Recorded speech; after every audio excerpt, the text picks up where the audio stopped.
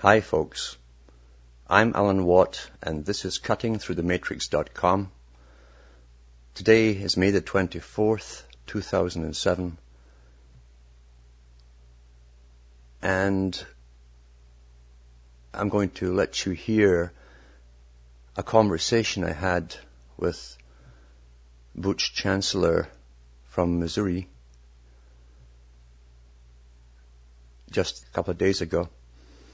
This is not atypical of the kind of calls I get all through the week with people who have the fallout of today's society and the changes that have occurred and are occurring actually hitting them personally.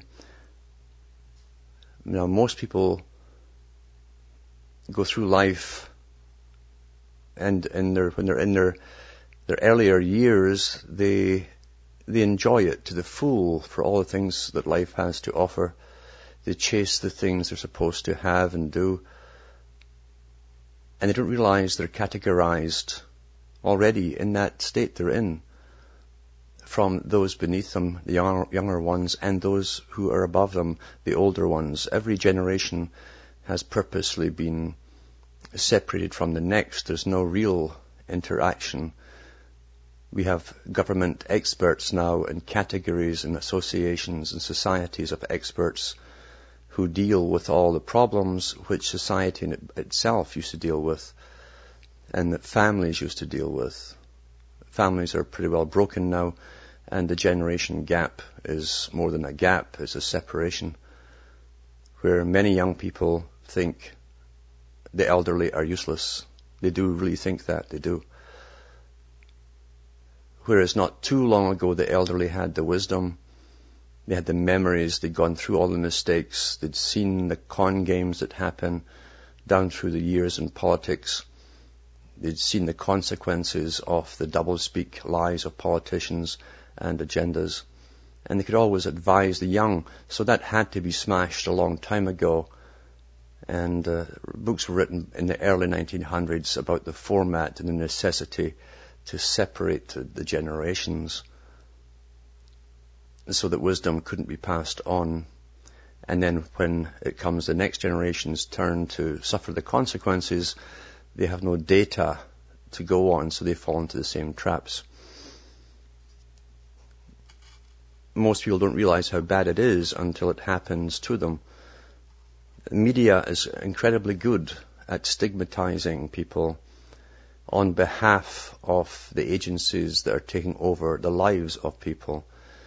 Therefore, just simple accusations or statements that come out of, say, children's AIDS societies or police PR spokesmen who give statements will be taken at face value, never questioned by the general public, or it wouldn't be in the paper. That's how we analyze things. We don't really analyze, we simply get them downloaded into us and we accept them without realizing there's much more to all this than meets the eye. And it's the same with the elderly. You have the children at one end getting taken by the children's aid, and you have the elderly who are being rounded up at times by agencies who make their living off taking the pensions of the elderly. They also get grants and so on. They're tied in with the pharmaceutical agencies to drug patients once they have them in under their clutches, where they put you in a little chair next to the wall, stick a tray in there, a sliding tray that locks, and you're sitting there rocking, trying to get out of it, so they put you on Halidol or something else to keep you quiet. That's a good patient when you're drooling and quiet. That's literally how the system works. It's inhumane. But then the elderly have lost all respect purposely through propaganda and movies. In the movies you always see the elderly as being dotery, silly, childlike. That's how they're portrayed by deliberation, of course. I don't sit here doing what I'm doing because there's nothing else I'd like to do It's just that it's an imperative at the moment to say what I know to the public while there's a chance to say anything at all, because this will stop one day. As the big steamroller of totalitarianism in the new scientific society hoists its flag even higher until everyone sees it. Many of the calls I take are tragic, heartbreaking, from people in trouble who've been your average person generally, who didn't realize very often how bad it was until the system aimed at them and came after them. This upcoming talk I had with Butch is rather typical, in fact, of what I deal with often on a daily basis sometimes, but definitely a weekly basis, from all different countries.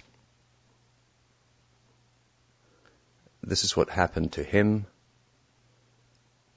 because of something which will happen to everyone eventually, when his wife, who was already bedridden, had been for years, whom he'd taken care of since she was paralyzed from an operation she received in hospital.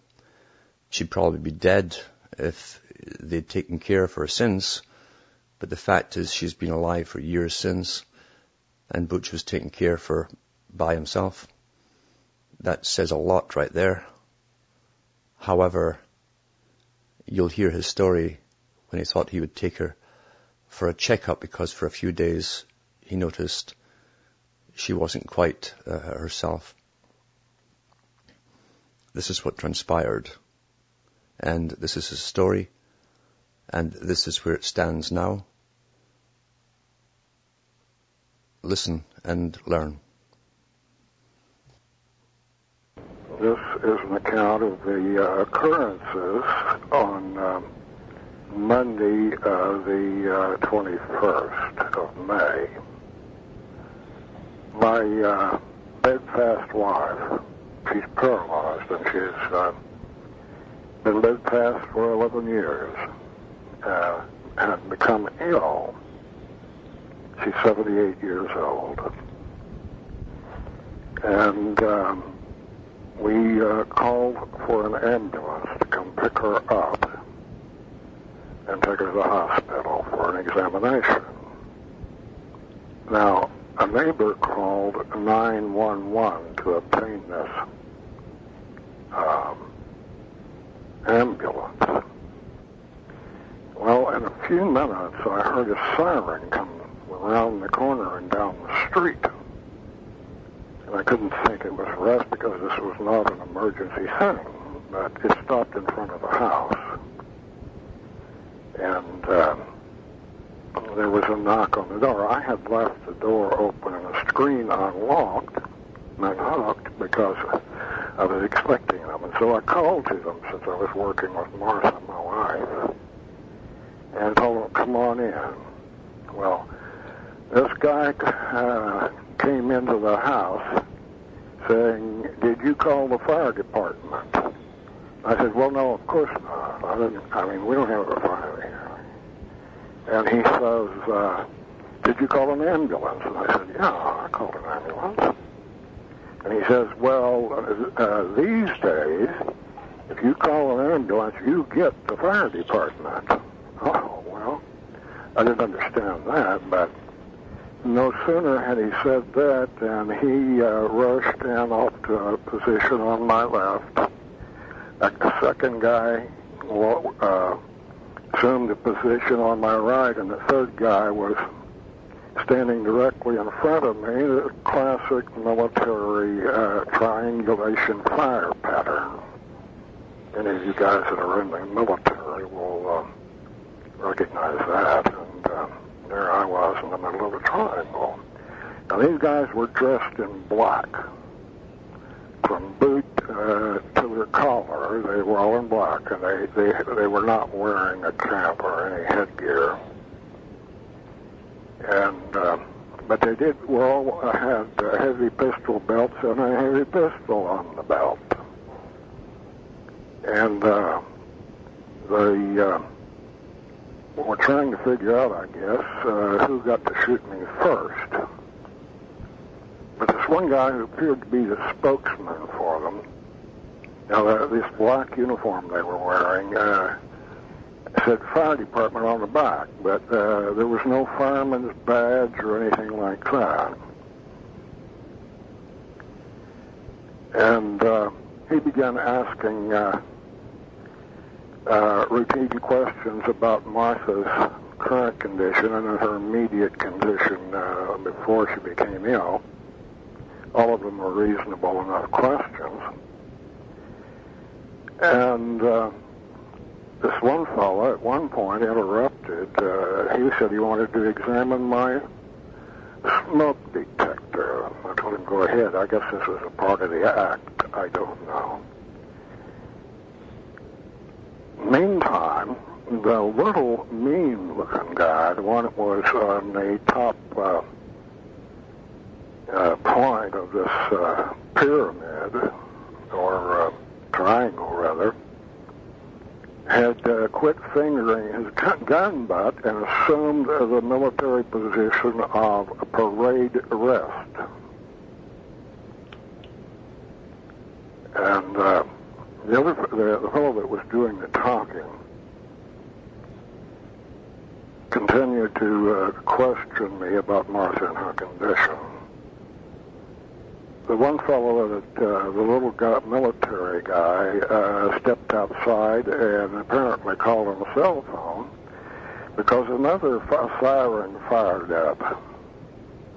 This time just a couple of doors away, and then just moved down a couple of doors and stopped at the house. And then came the real ambulance crew, 4 guys and with a gurney, and one gal with a clipboard. The gal with the clipboard proceeded to ask me the identical questions the other fellow had asked.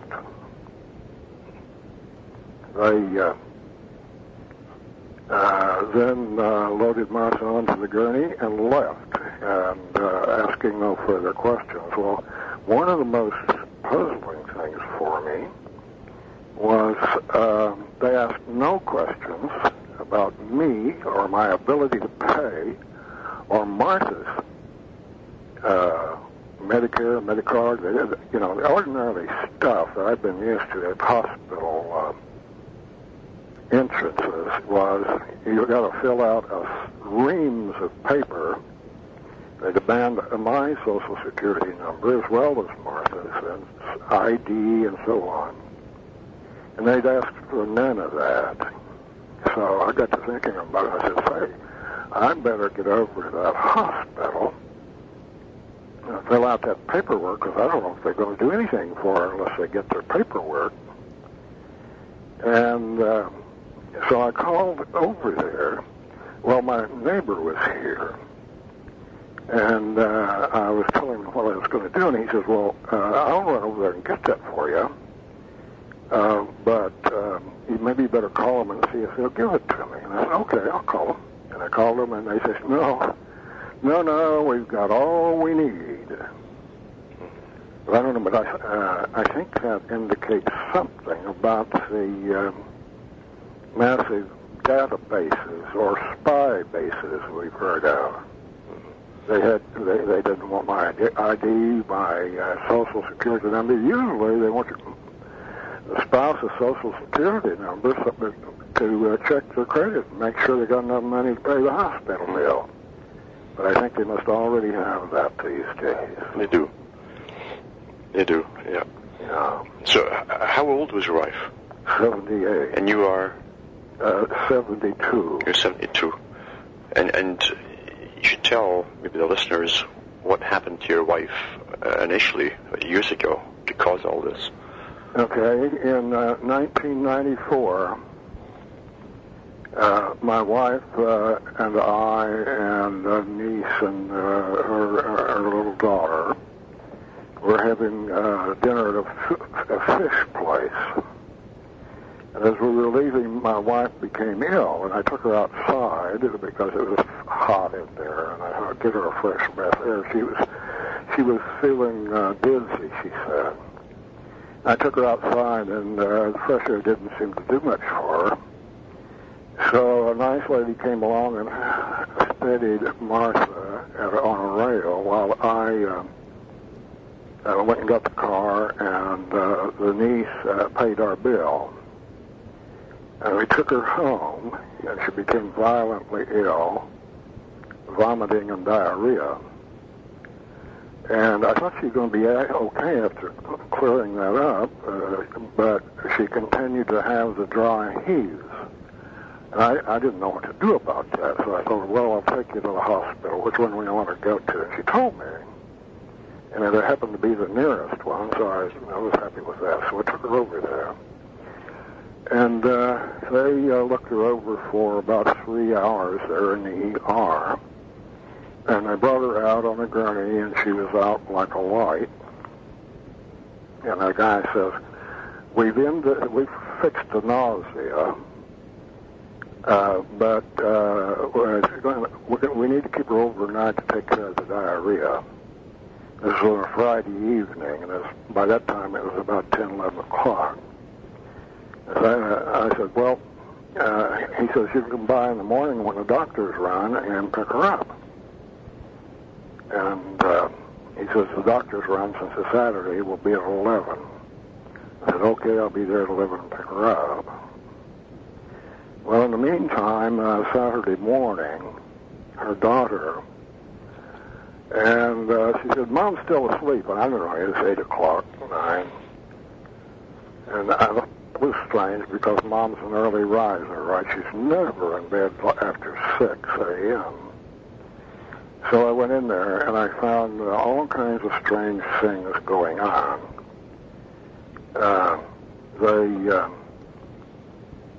It appeared to me that somebody was trying to fool somebody or something,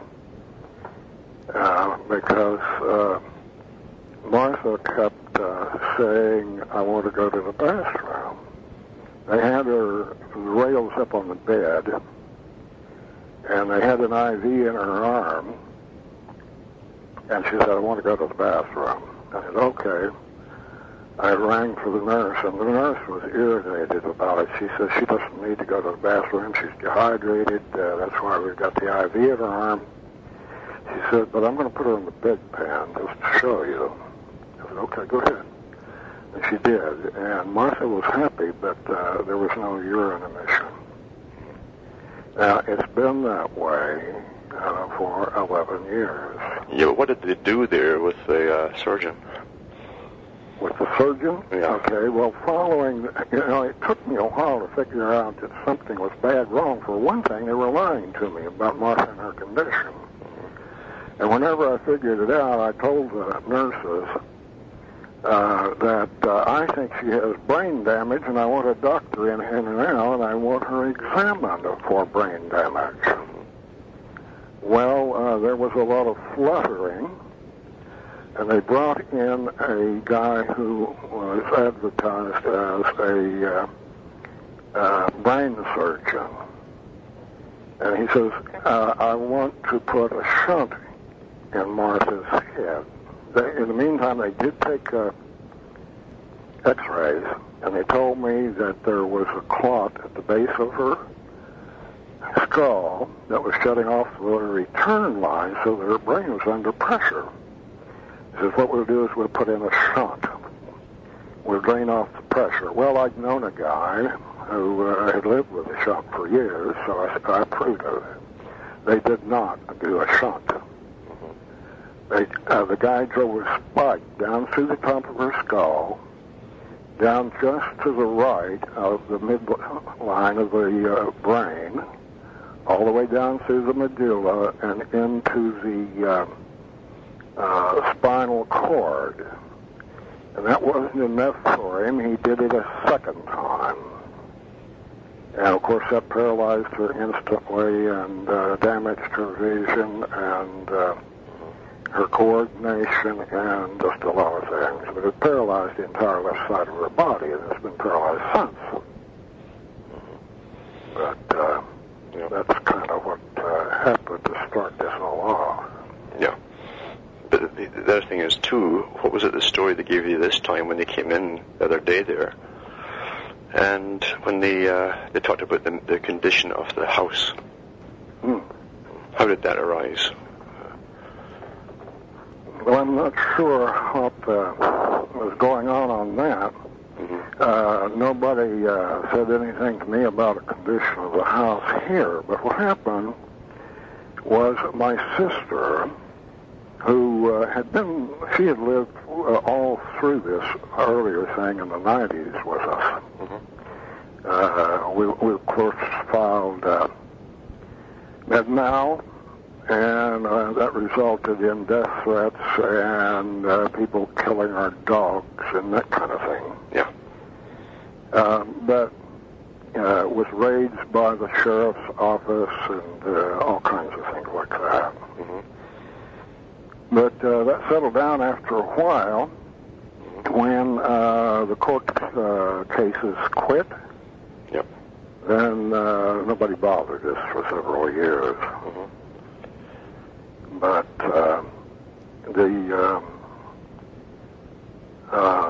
let's see, what was your question again, Al? Yeah, are they actually trying to use that as an excuse? Oh, yes. My sister called the hospital, and the nurse read her the nurse's notes or chart on the end of her bed. And the first entry was that the house was dirty and there was feces everywhere. Yep. So I think we're all set up. That was what they maintained. Yeah. Yeah. And that somehow Martha's illness was related to that. Yeah, the inference, yeah. Okay, well now since then, and it took them a while to do it, but they've discovered that her illness was due to a stone lodged in the urinary tract, which gave her a urinary infection, which gave her a bladder infection, was dehydrated, which gave her a blood infection. Yeah. And that was the second story. Yeah. And today they revised it a little bit when my sister was over there. And they said, well, yeah, all that's true, but there was, let's see, what is the bacteria that... E. coli, is it? Or pardon me? It's E. coli they're going after? E. coli. There's E. coli in the blood. So they're trying to get their story organized, I think. Yeah. Yeah. Now, you used to do shows, didn't you, on the situation of the government? Yes. I was on Crusade Radio 3 days a week live for 2 years with a show called Hot Seat for Judges. And I interviewed people who had been damaged by the corrupt court system. So you're already popular. Pardon me? You're already popular in the right places, right? Oh, yes. Okay, well, and then for another year I did the same 3-hour stint with a show that was a little different format, a wider range. It was called These Orwellian Times. It looked at the whole spectrum of what's going on out there. Yeah. And there were people out there that don't like me much. Do you think that's something to do with the way these guys came in with the guns and all the rest of it? Yes, I do. Yeah. I think when they told me that we know all we need to know, then they did. That included all of my sordid past. That's it. That's what they meant by that. That's it. So they're out to set you up here, I think, too. And now you've got to go through the battles of trying to find out how they're treating your wife and the prognosis and what the future schedule is with it all.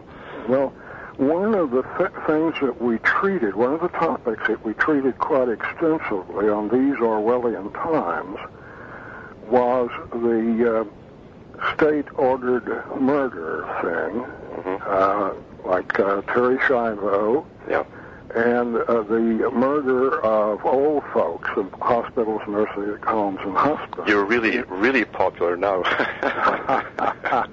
Yeah. Yeah, you know, they were waiting to get me.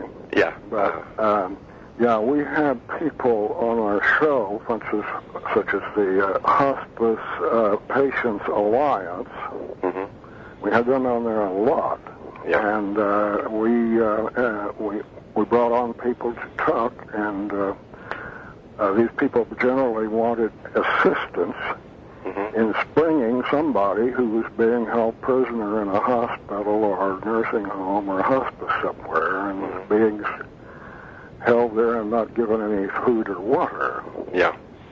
And once in a while, those folks, I did what I could to help them on my show, and generally there were a lot of people who did other shows that would listen to mine, and then they would invite those people out as guests on their show. Yeah. So it was kind of a little snowball effect. Well, they'll certainly know your name, and they certainly know you've been digging up the dirt. And there's a lot of dirt there to dig up, and they don't like that being disturbed. Yeah. So the other topic that did bring, I must tell you that there were attempts to censor the show, and there were attempts to hack the show, quite successful attempts at hacking the show. Yeah. Hacking my telephone number. On 2 occasions, my telephone was totally disconnected. And most of it seemed to center on people who were my guests who were exposing CPS DFS, child kidnapping and state trafficking in children.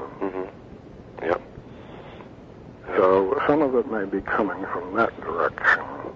Well, you do know that the whole agenda now is eventually to guide us all into accepting euthanasia as the norm. Yes. Once our function of serving the state and paying taxes is over. That's true. Yeah. Yeah, you know, that's exactly the way it is. And it is, all of this is far more extensive than, you know, even I had realized. There are some aspects of it anyway. This call an ambulance and get the hook and ladder truck. Well, you didn't even seen that before. What they've done years ago was it's bring in the paramedic teams, and apparently they changed it. I don't know why. It was fire engines, you know. But again, well, I don't know what they were. I just mentioned that because they claimed to be firemen, but there were nothing like it. I don't know what they were. Well, do you ever see firemen who carry pistols? Right, and wear black? They wear black in boots and combat boots, and yeah. Yeah, that little military twerp had his combat boots bloused. Yeah. The other guys didn't, but. Yeah. Yeah, this is the team coming in first, because you'll be known in the area too by neighbours as being someone who's not too enthusiastic about governmental policies. Yes, well, I guess maybe I made a mistake by bringing in local people whose children had been seized. Yeah, I did that. I did several of the local people, and their phones were tapped, mine were tapped, and these guys, they would break in on the conversation. Yeah, I've had that in the past. And harass you by cutting your thing off or making noises or whatever. That's right. And this is the freest country in the world, right? Yeah, freedom of speech. You know? Yeah. But, you know, we had that kind of stuff. Yeah. And I've been off air for quite some time. I've been preparing to do a podcast, but I've had so many things to do. It's been kind of slow in getting going. But if anybody would like to have a look, well, you can see the kinds of things I've been doing at my blog. It's Vetzine, that's a contraction for Veterans Magazine. VETZINE.BLOGSPOT.com. Vetzine@blogspot.com.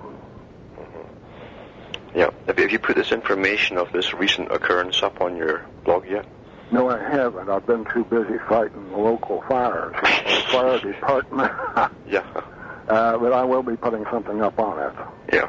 Do you now? The thing is, you probably know that the next step for them is to start to get the social work department in there to come to your place and start winning you away to the idea that she's now their property. Mm-hmm. Yeah.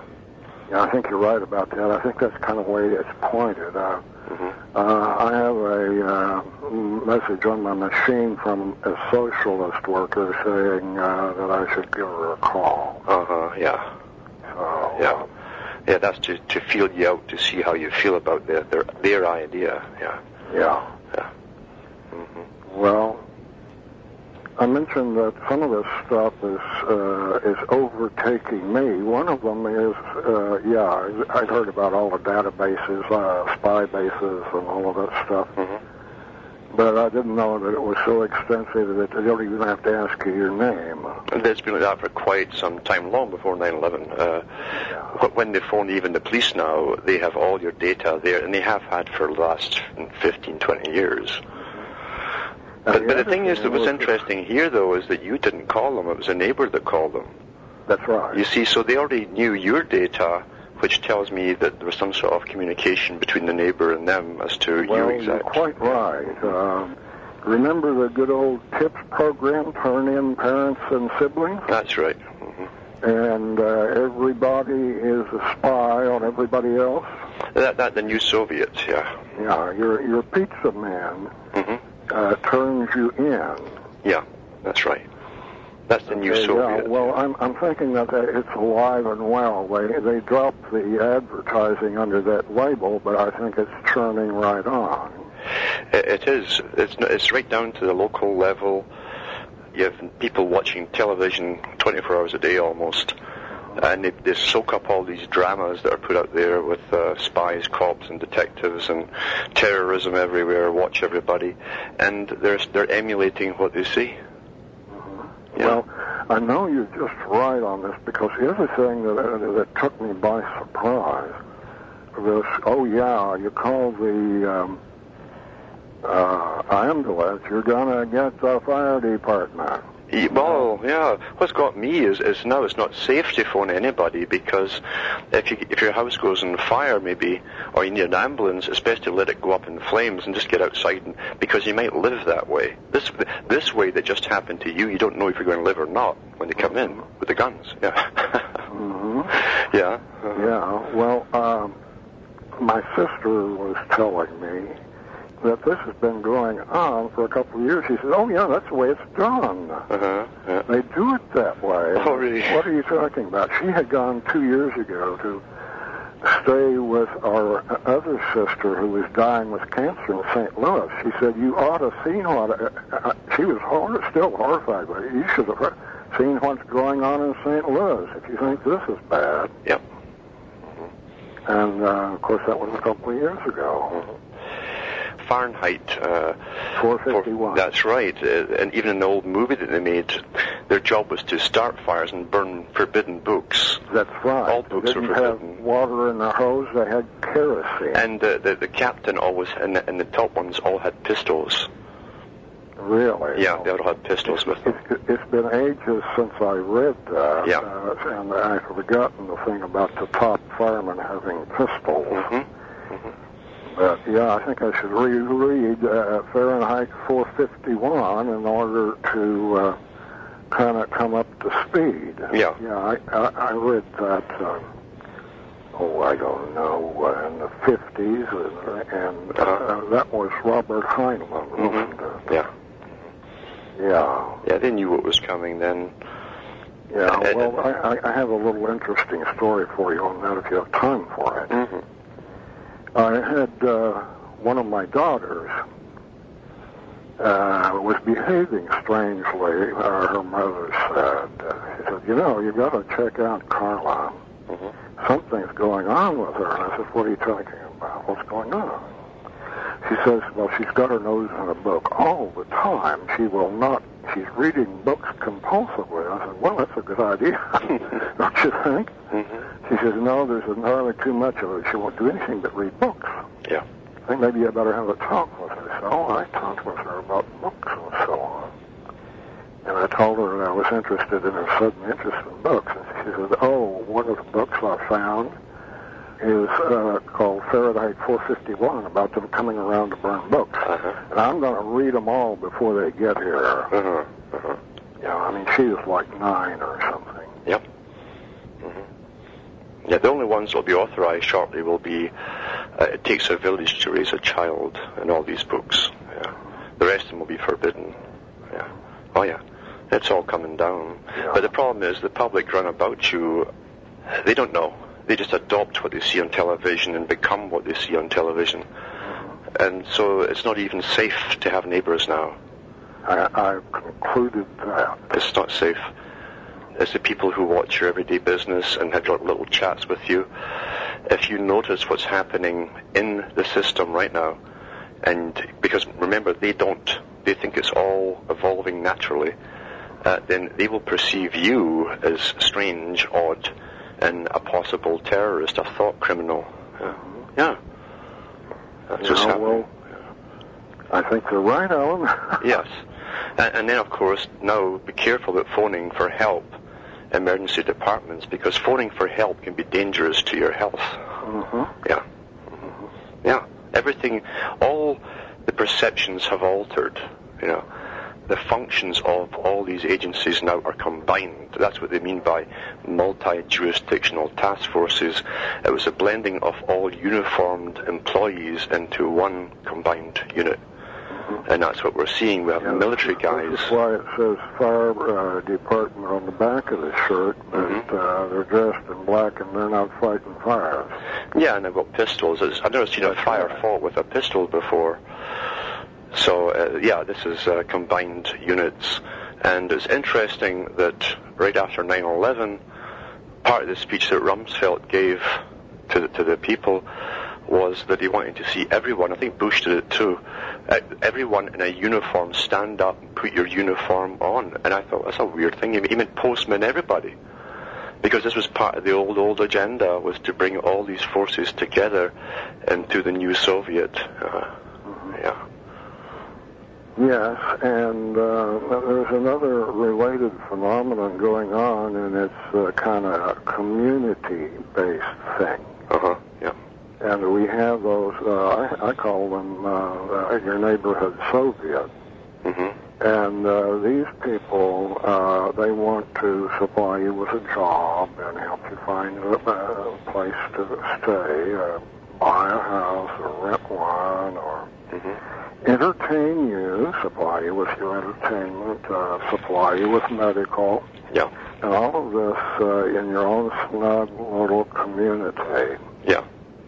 And we're seeing that here. Yeah, it's called communitarianism. Yeah. Papa Bush is the one who backed that initially. Where it's all leading. Local one, the acronym is OCAC. Now I don't know what that means, but that is one. That's the umbrella organization for these things. Yeah. And they have trash drives to help you out, and then they have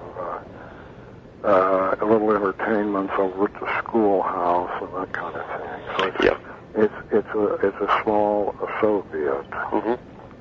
And eventually, if you don't attend these communal little agendas that they have out there, they'll wonder why not. They'll want to know why you're not there. And so I may have sinned and fallen short right there.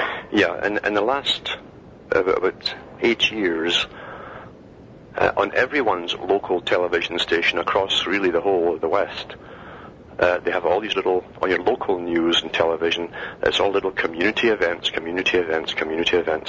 and that was all planned a long time ago towards these habitat areas, community events, good citizens. Everyone mixes with everyone else, and everyone's story is known by everyone else. That's what it's all about. Yeah, boy, it's like really. I used to think of the elderly homes they had there, where they put you in there. make you play dominoes and stuff like this, or bingo. I mean, boy, what a thrill. and then, of course, they'll play Barry Manilow records to show you that you really are in hell. Yeah. Well, you described it perfectly. I should tell you that when I met Martha, what was it now, 24 years ago or something like that, 83, I don't know. Yeah. She was a social director of a nursing home. Oh, yeah. And she'd been there for 10 years, and she continued to work for them for a year after she married me. So I got drafted to go to the nursing home in the evenings after work and help string up bunting and, arrange stuff for little parties and that kind of thing. Yep. So I got a good look at the nursing home from that. Yeah. And you're right.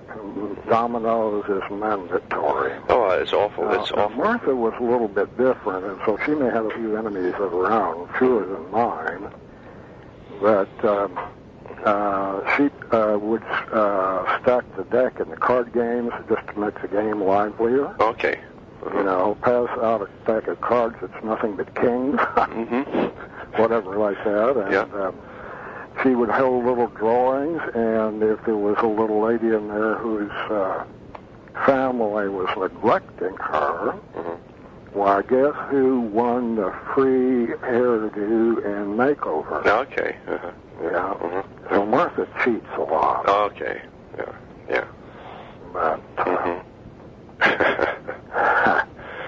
but yeah, that's their idea of the new improved method of dealing with the elderly is just get them out of the way, take their pensions off them, recycle the money.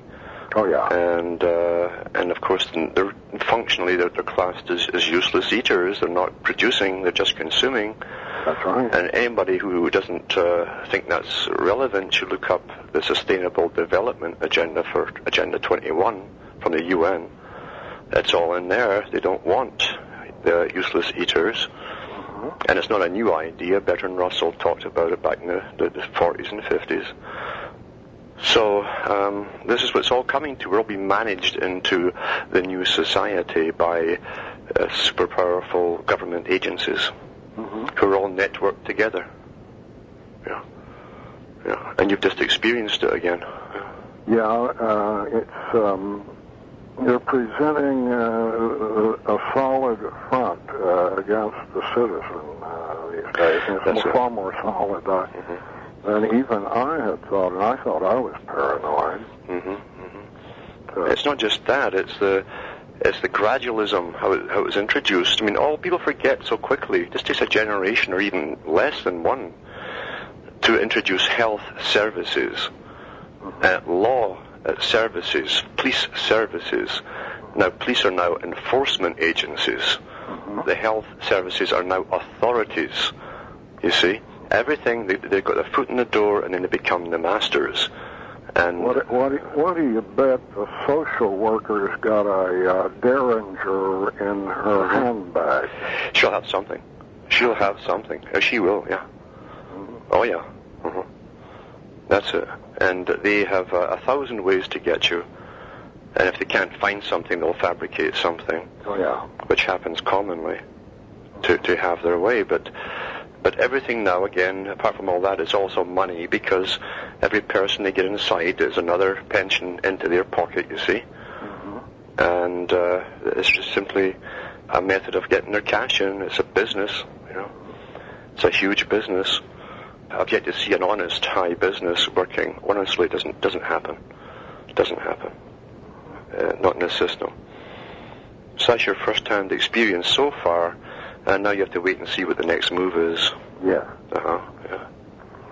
Well, I'll try to keep you posted, Alan, as things move along here. Yeah. I mean, you've been taking care of your wife for how many years now? Pardon me? Your wife's been bedridden for how many years now? Since 11. 11 years. And you haven't had any help? I've had help off and on. I found in the beginning that you try to get help, you get harm. Okay. My first experience was that when we brought her home from the hospital, and of course, I needed help, and the hospital gave me a referral, and I called up these home health people, and they sent out therapists and nurses and such to the house.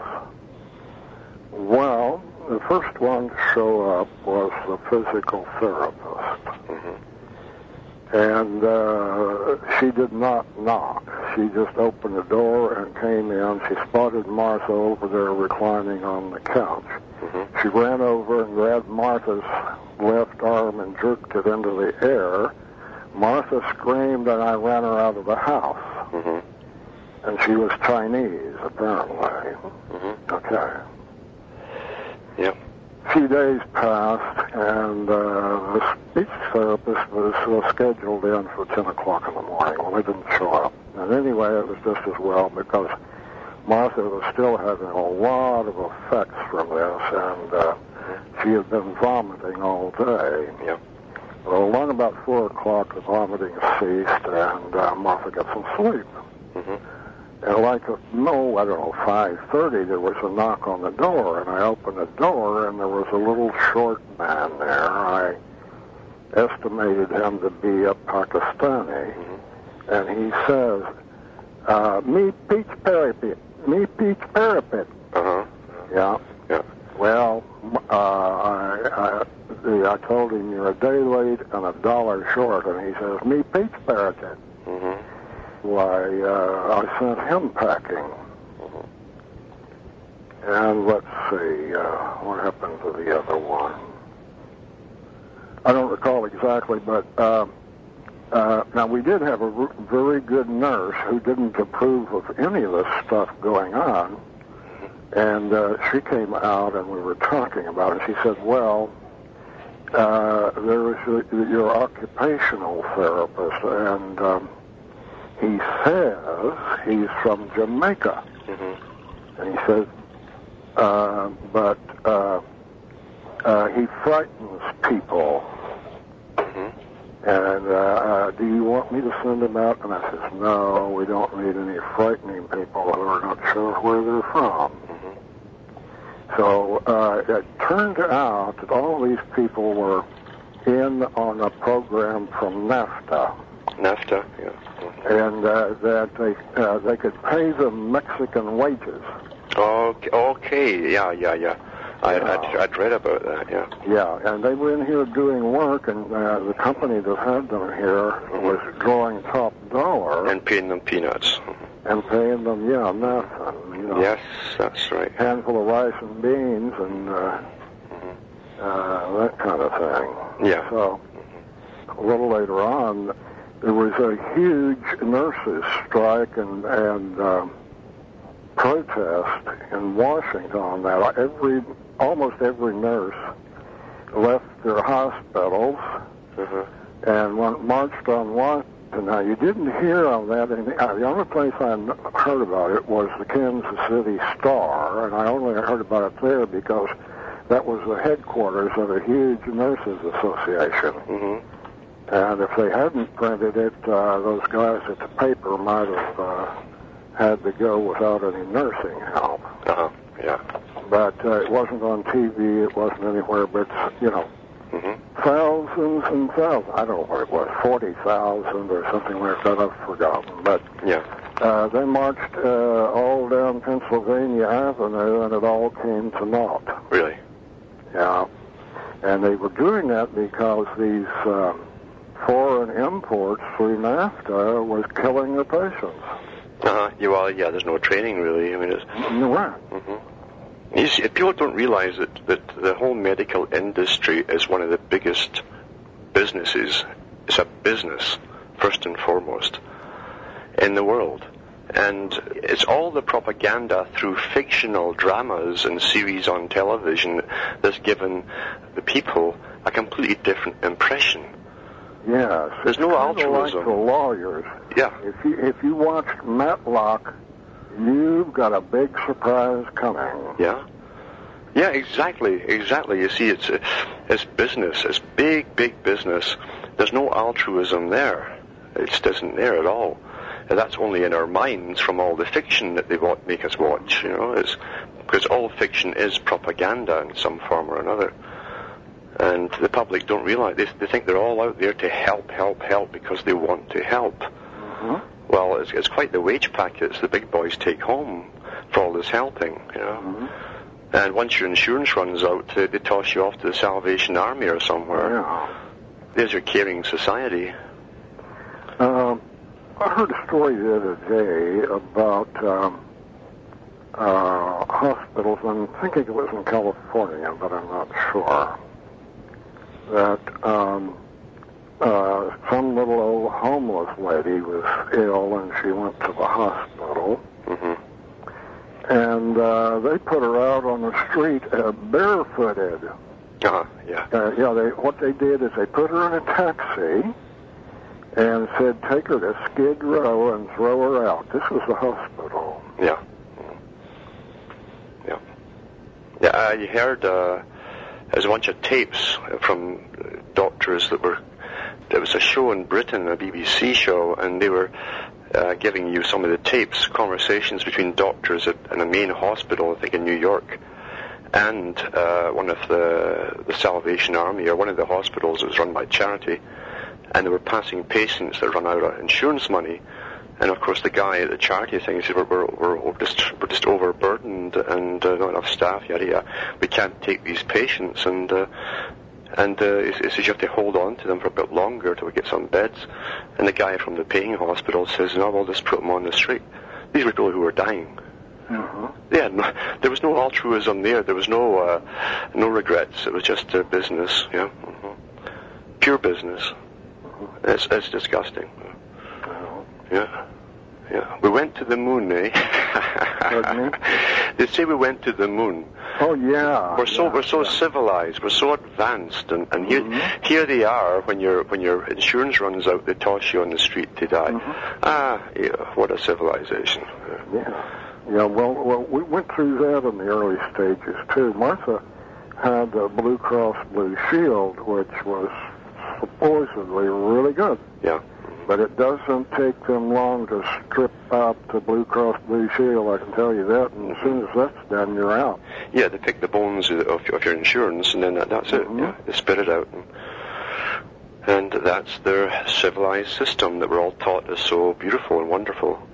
Mm-hmm. Mm-hmm. And then, of course, when your Blue Cross Blue Shield that you've been paying through the nose for, and along with your employer perhaps, if you're lucky enough to have him kicking in something, when that is stripped out, then good luck on getting Medicare. Yeah. Because you ain't gonna get it if they can help it. It's profit all the way to the bank, yeah. I wonder what the next step will be with you, though. I think it will be the social worker feeling you out as to what happens if they want to keep Martha or find her a place or an elderly home. Because they'll try that now. They'll say you're incapable of taking care of her. And that's what they'll probably feel you out to do. Yeah. And then they'll probably try to find a place for me. That's what I'm thinking, Yeah, because a person with a bit of a memory that's lived long enough could be a dangerous person as they pass on knowledge of what they've seen in their own lifetime. Yeah, well, I'll keep you posted on that, Alan. That's a good I will tell you that one of the things that we're doing is we're asking friends to call the hospital and just check in and say, how's my old pal Martha? And the idea is to let them know that she has a lot of friends. Because it's my view of this, of the cases that I've seen in the past, was they really jump on the isolated person. Yes. And if you're not isolated, they will try to isolate you.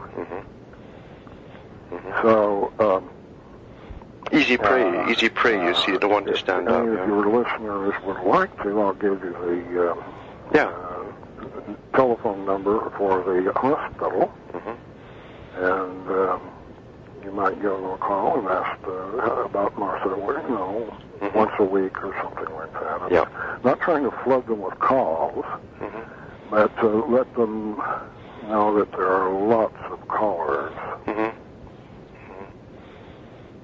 Would you like to do that? Yeah, do that. What's the address? Okay. Martha is in St. John's Hospital in Springfield, Missouri. And the main phone number there is 417-820-2000. Now, when you get there, you can ask about Martha Chancellor, that's Chancellor, and her, I need to give you her location because it's one of the things, this is a huge complex, the hospital, and I think I have it right here if I can get it out from under the cap.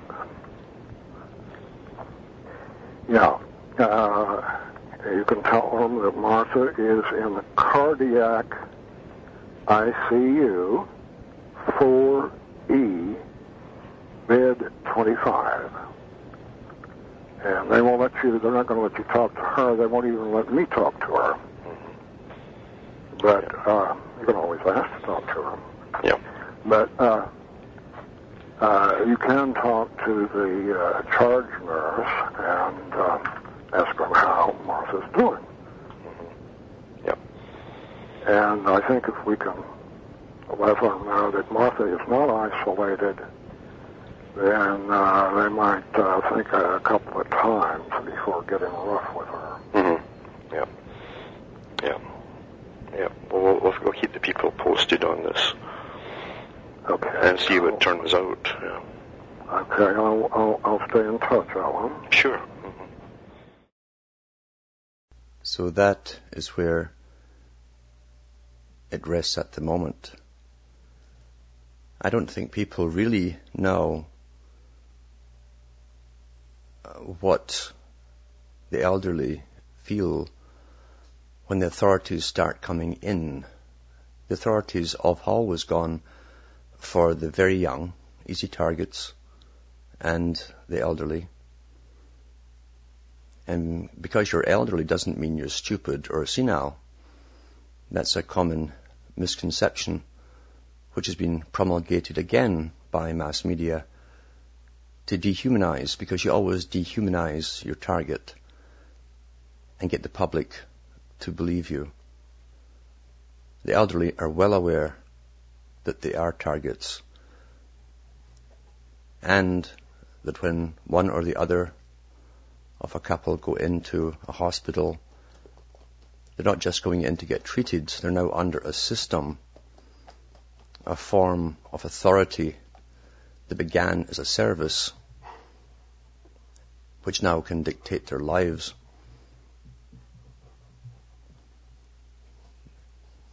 They can also decide where to put a person from the hospital to an elderly home for their own good, of course, you understand, according to themselves.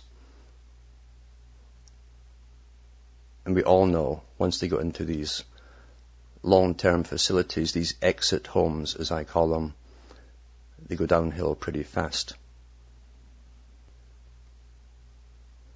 Miss Effie, that I've talked to before too, many times in fact,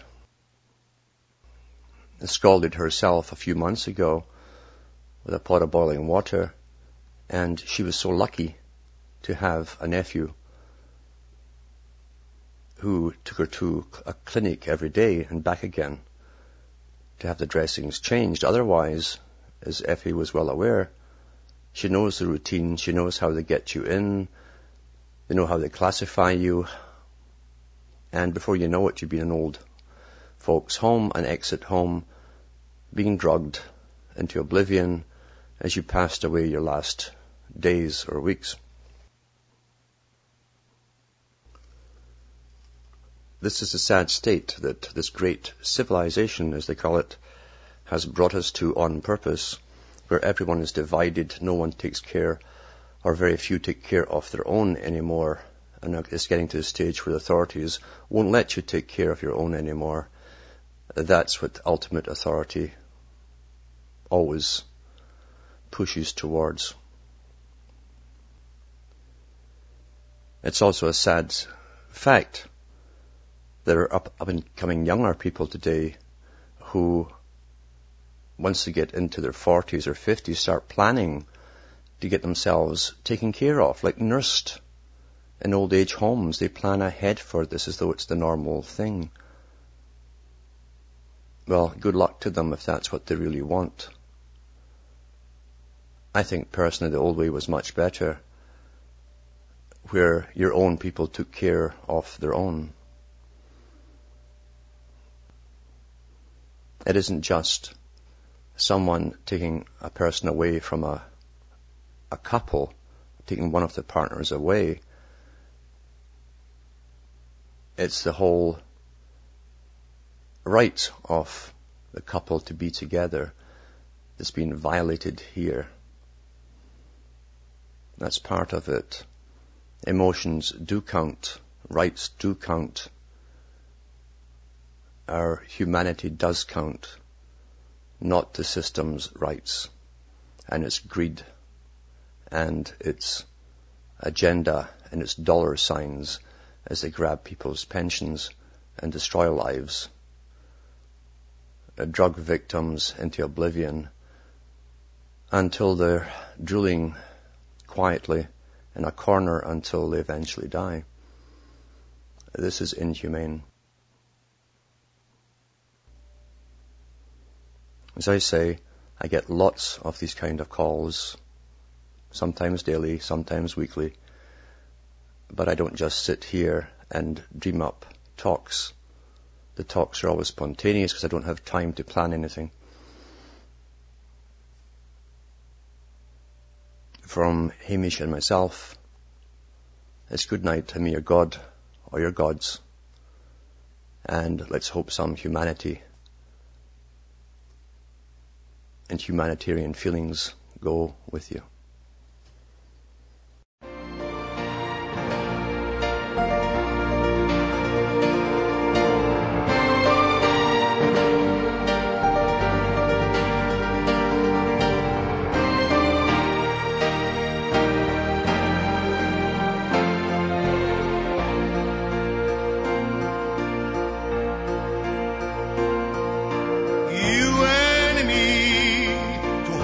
That melt and flow into infinity. We leave the world we know to voyage breathlessly. Our bed of the sea, and in its waves are you and me. You and me, free or wrong and right, of all taboos and lies. And in our endless night come dreams and whispered sighs, caressingly to you and me. Through deserted hopes that we must all endure, love has filled our emptiness and waiting. The unprotected children that we were before turned into you and me, reborn in love once more. Carry me beyond all doubt and fears on passion's fantasy, to God-created spheres, desire's destiny, made heavenly for you and me.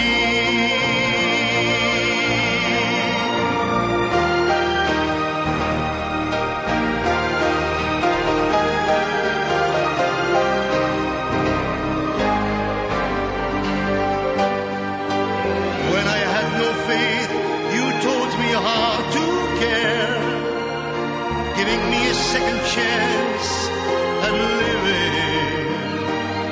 Most words are only words, but yours become my prayer. My body and my soul, you echo everywhere.